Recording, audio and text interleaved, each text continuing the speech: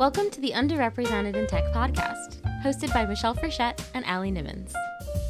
Underrepresented in Tech is a free database built with the goal of helping people find new opportunities in WordPress and tech overall. Hi, Allie. Hi, Michelle. How are you?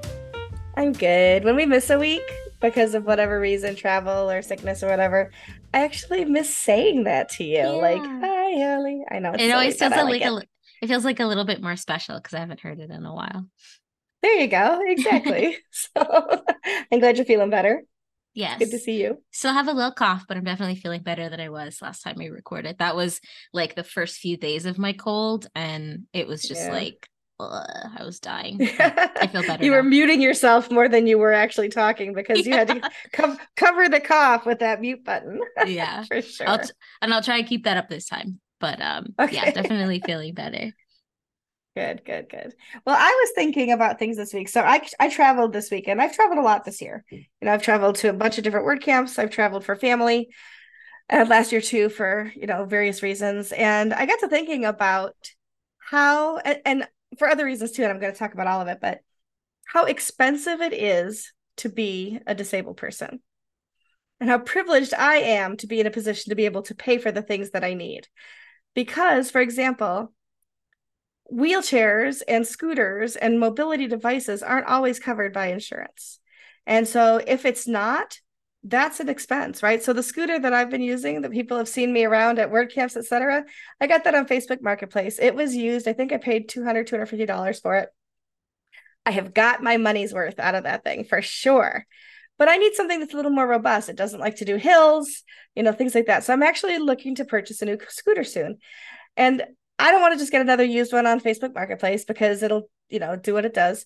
But to buy a new one is like $3, $4, $5,000. They can be up to $15,000. Now, I'm not going to buy a $15,000 scooter, but it's going to be several $1,000s. And I have the money, I have some money for my dad's estate, that kind of thing. I'm not asking for handouts, but I'm just putting it out there that it is an expense that people don't always think about. Everybody assumes that insurance is going to cover everything, and that isn't always the case.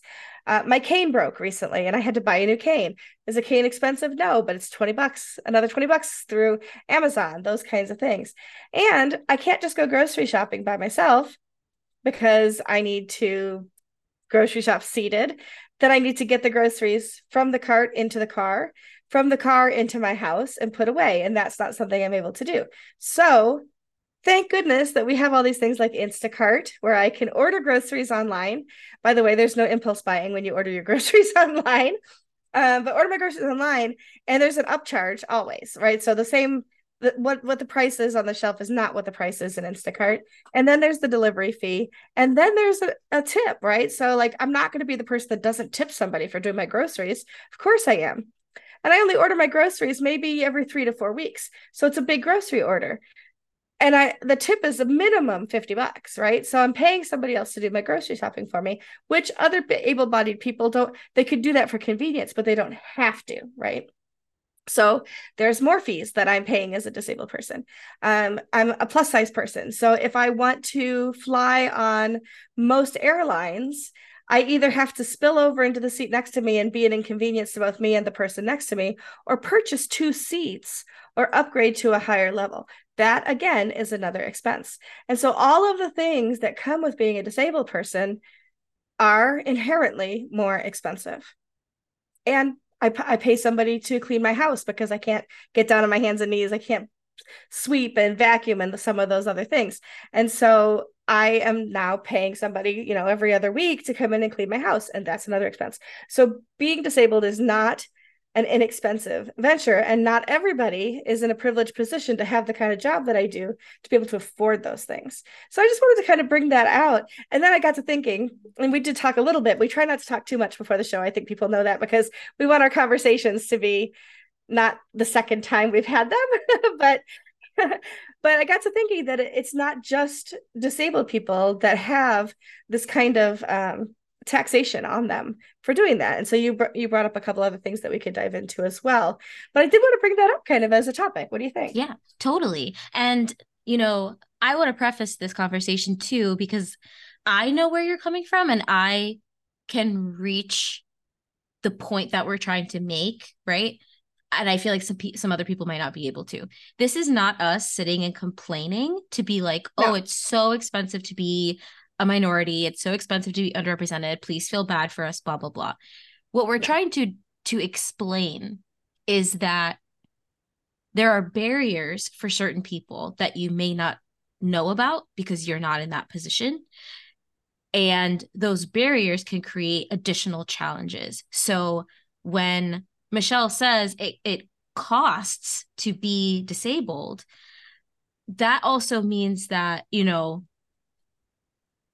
to make an assumption about, you know, if Michelle says, oh, I was going to go do that thing, but I can't afford to, that doesn't mean that, oh, Michelle doesn't, you know, that's not a space for you to make a judgment about how Michelle decides to spend her money or how much she's paid. Right. That is an opportunity for you to acknowledge that there's a challenge here, right? Mm-hmm. It's an opportunity for you to acknowledge that in a lot of the cases that we're going to talk about, the world has been built intentionally to make things more difficult for people for various reasons. A lot of this is sort of pointing out injustices of, well, why is it more expensive, right? Like that's what I want to get Mm-hmm. down to. And that's what I want people to Yeah. come away with is, why is it this way? Why does it have to be this way? How can I, as somebody who doesn't deal with this, is there a way that I can help things to not be this way for other people, right? Mm-hmm. So I wanted to preface by saying that because I think a lot of people might come at this the wrong way, and Yeah. No, I for don't want sure. that. I mostly think about it as a insight into other people's lives. Yeah. And so it's easier to have an understanding Mm-hmm. about what other people experience in their lives if somebody has allowed you to glimpse into some of Yeah. those things. And that's kind of the reason I bring it up for sure. Yeah. And when we talk about, you know, we've talked a lot before about underrepresented people having like a higher emotional and mental tax on them a lot of the time. A lot of times we are more tired. We are just more run down.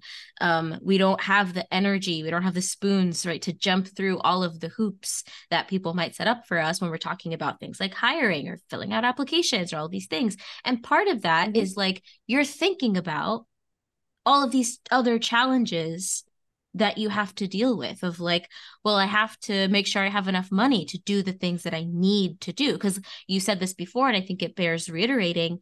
The things that we're talking about, these aren't choices, right? Like No.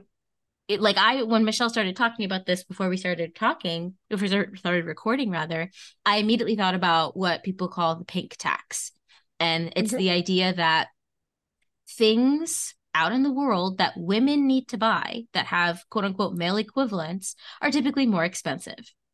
And Right. I think about razors, I think about like hygiene products. I mean, the the fact that like essential things like pads and tampons and other feminine products are so expensive and so heavily taxed and so marked up, Mm-hmm. um even though those are, you know, those aren't optional, those aren't for Right. fun, they're not luxury items, they are healthcare, they are medically like necessary. You can get Mm-hmm. massively serious infections and you know, get really sick if you're not taking care of things in that way, right? So Right. the fact that those things that are targeted at women are so much, even pens. I remember a couple of years ago there was that whole big meme about like Bic was selling pink pens For for more women. money for women that were more expensive and they were smaller. That was like a selling point, is they were smaller for our little feminine lady hands. So it's like, you're trying to charge me more money for a product that is less of a product. Like Right. you use less material to make this, but because it's pink, you're charging me like 5% more or whatever, right? Mm-hmm. So on average, in a lot of these ways, women have to spend more money on the things that they need than men do, or sometimes the things that they want than men do, right? Mm-hmm. And that's ridiculous. And I'm sure there are all sorts of theories, marketing wise, and you know why companies decide to do this.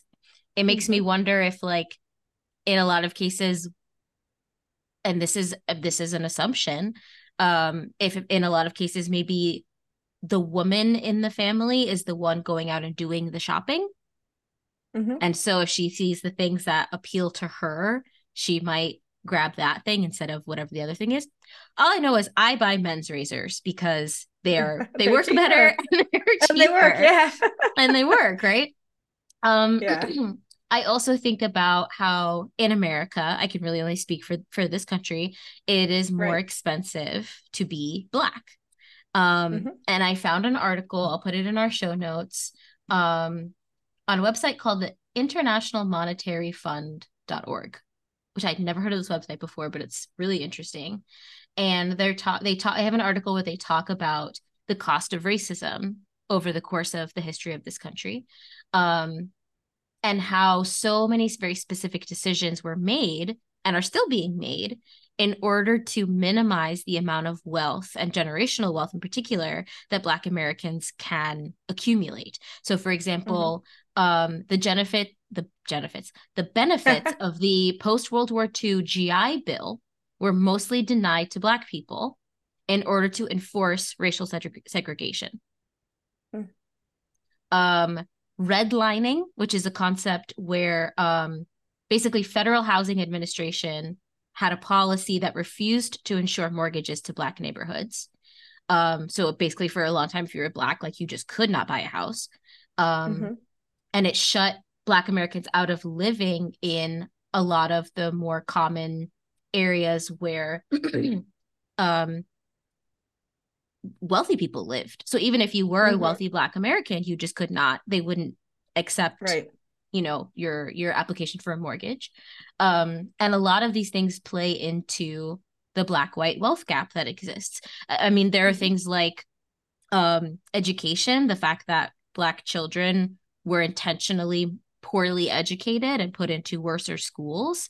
And so they have fewer things like financial literacy to be able to build their own wealth.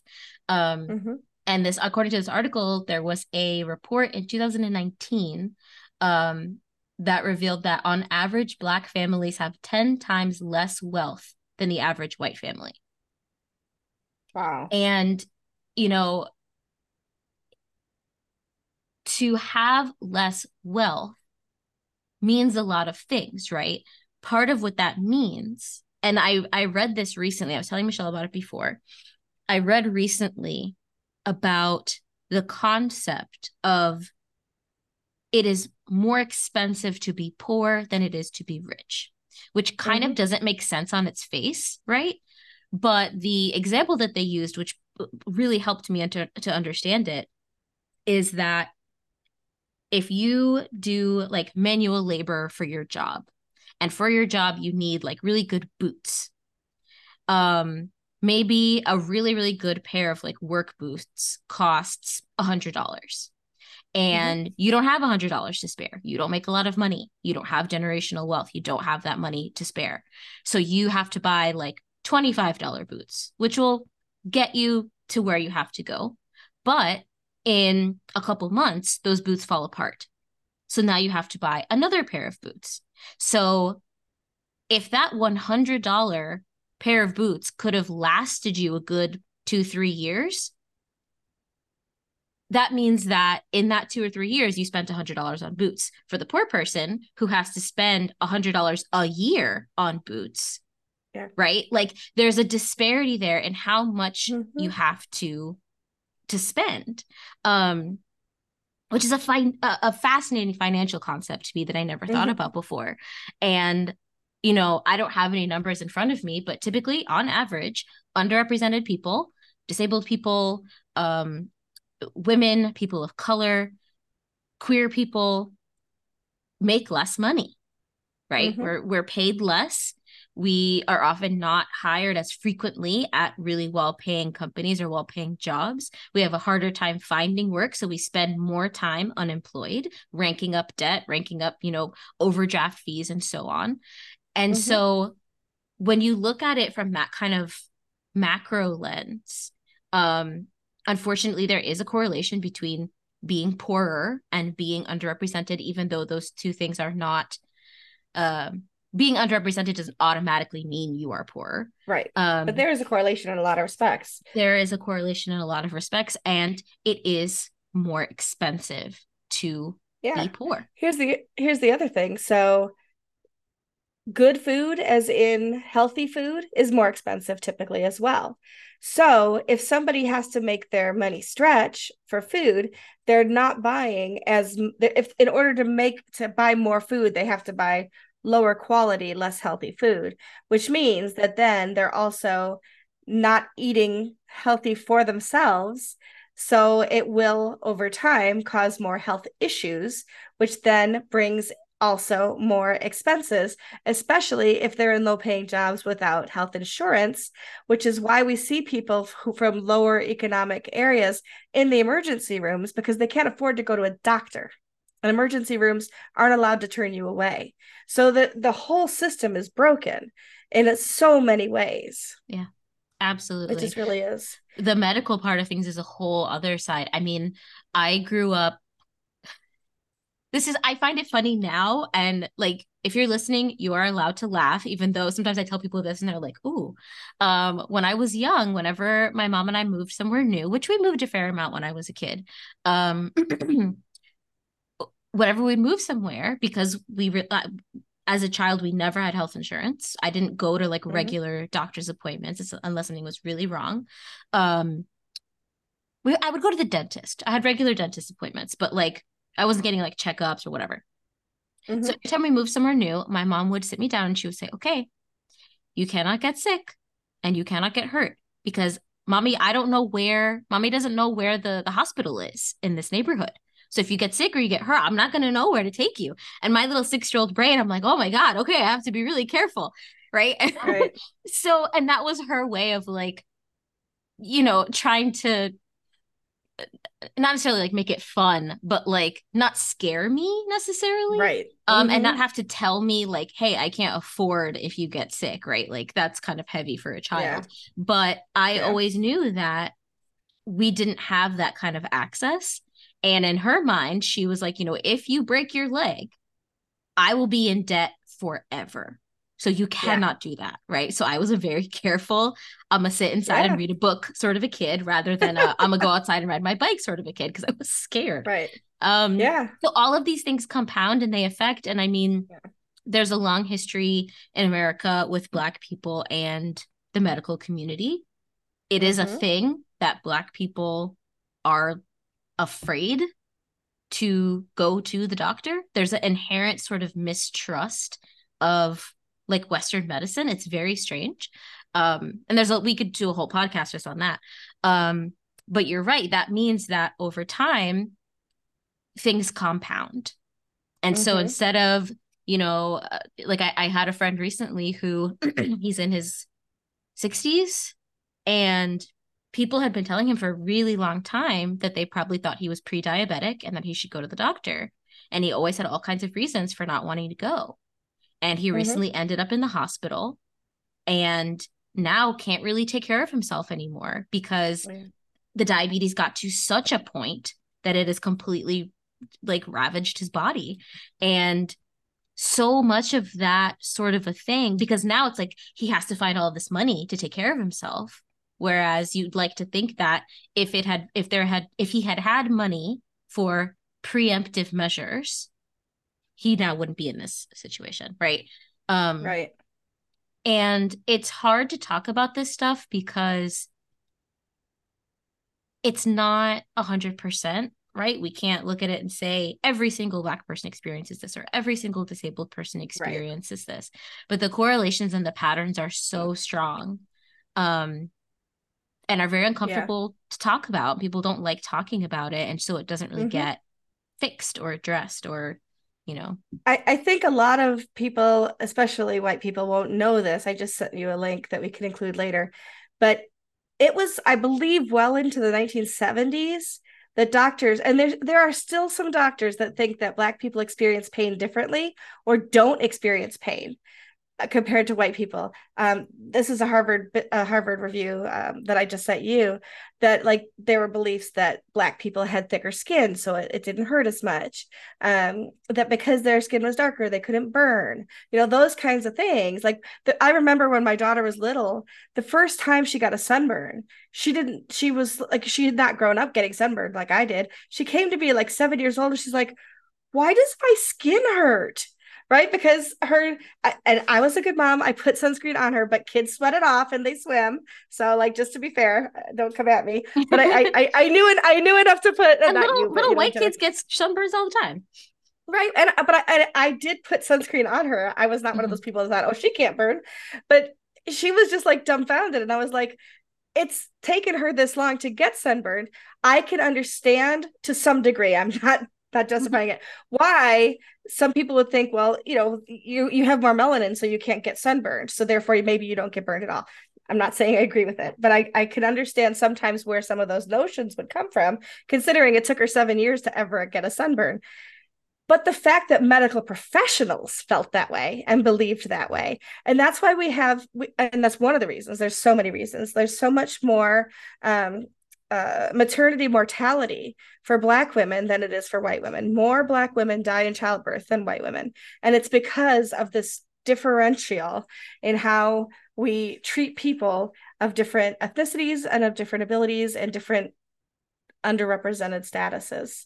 And there is so much taxation. It's not just what money I pay a person to go do my grocery shopping for me through Instacart.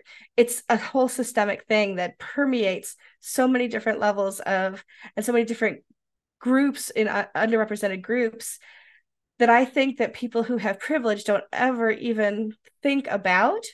And I just really wanted to bring up the topic today, just to I want it on people's radar. I want people to think about things like that when you ask somebody to do something, are you asking them to do it from your position of privilege, expecting that they have the same tools and resources that you do? Or maybe to think about the fact that not everybody has the same set of tools and resources that you do, because you are in a better place of privilege than they might be. It doesn't mean they're not capable, but it also doesn't mean that they have all the tools and resources to accomplish it. Yeah, it's definitely something to think about in so many aspects of our lives, right? Like, I remember being in high school and I went to a magnet school that was happened to be situated in a very low income, predominantly Black community. And so it was strange because the surrounding areas and the surrounding schools were worse schools, higher Black population. My school, a lot of my classmates would drive like 40 minutes every day from the white part of town, the better part of town, to come to this magnet school. And so I remember being in high school and all of my friends that came from Weston would after school or on the weekends, they would want to go out and go to the mall or go to the movies or whatever. And there was always a section of haves and have nots. And it was always very visually clear of who had and who had not. And it's I think about, potentially being a parent in the future. And, this is not, we talk a lot on this podcast about professional topics, work topics, how things apply to the workplace, right, and so on. But this is such a universal thing that it applies to kids. I think about potentially having kids in the future and having to deal with this for them if they are dark-skinned or if they are a girl or, if they are disabled, having to explain to them that, yeah, your life is going to cost a little bit more, and it's just something that you're going to have to understand. And yep, hopefully other people will have some understanding that, or you might just have to explain to your friends in high school why you can't afford to go to the movies every single weekend, Yeah, it's exactly. Such a strange part of life. It sure is. Yeah. So I guess the whole point is that I don't want anybody to feel guilty. It's not about that. It's not about feeling pity or sorrow for other people. I don't want you to feel sorry for me, just because I have to be a little more creative in the way that I get things done. It's just about raising awareness and other people thinking about what they ask of others and making sure that they kind of check their privilege at the door to make sure that what they're asking from others is something that they have the resources to do. Yeah. Ooh, I was thinking today about the whole I don't see race thing. Oh yeah, I remember that right? conversation. Yeah. And this is another reason why deciding to not see race is harmful, because Yeah. you're choosing to overlook one of the many challenges that, and I mean, the whole I don't see race can account for I don't see gender, I don't see ability, I don't see whatever, I just see the Absolutely. person. And it's like, Right. well, that person has a lot of challenges and you should acknowledge those challenges and act accordingly. But Absolutely. yeah, 100%. totally. This was a Oh, really good topic. Thank you for the idea. my pleasure. Well, I was listening to our most recent um webinar, and it was on disability. And so I was listening to that yesterday when we published it, and thinking about some of the things that people brought up there and the needs that they have, which got me thinking about needs in my own life, which kind of brought it all full circle to today. So if you haven't checked that out yet, go to our website and give that webinar a listen. And it's the one with understanding people with disabilities in technology. Yeah, I just episode butchered the 2. name, but you'll find it. Yeah, you'll find it. Came out yesterday. It's episode 2. I'll put that in the show notes as well for a quick link. Awesome. But yeah, thank you so much for listening. Yeah, it's we'll been see another ya. great week, and we'll see you next week. Bye. This episode was sponsored by the following companies. The Blogsmith. The Blogsmith is a holistic content marketing agency for B2B technology brands that creates data-driven content with a great reader experience. Visit theblogsmith.com to learn more. Thank you so much to our sponsors for this episode. If you're interested in sponsoring an episode, using our database, or just want to say hi, go to underrepresentedintech.com. See you next week.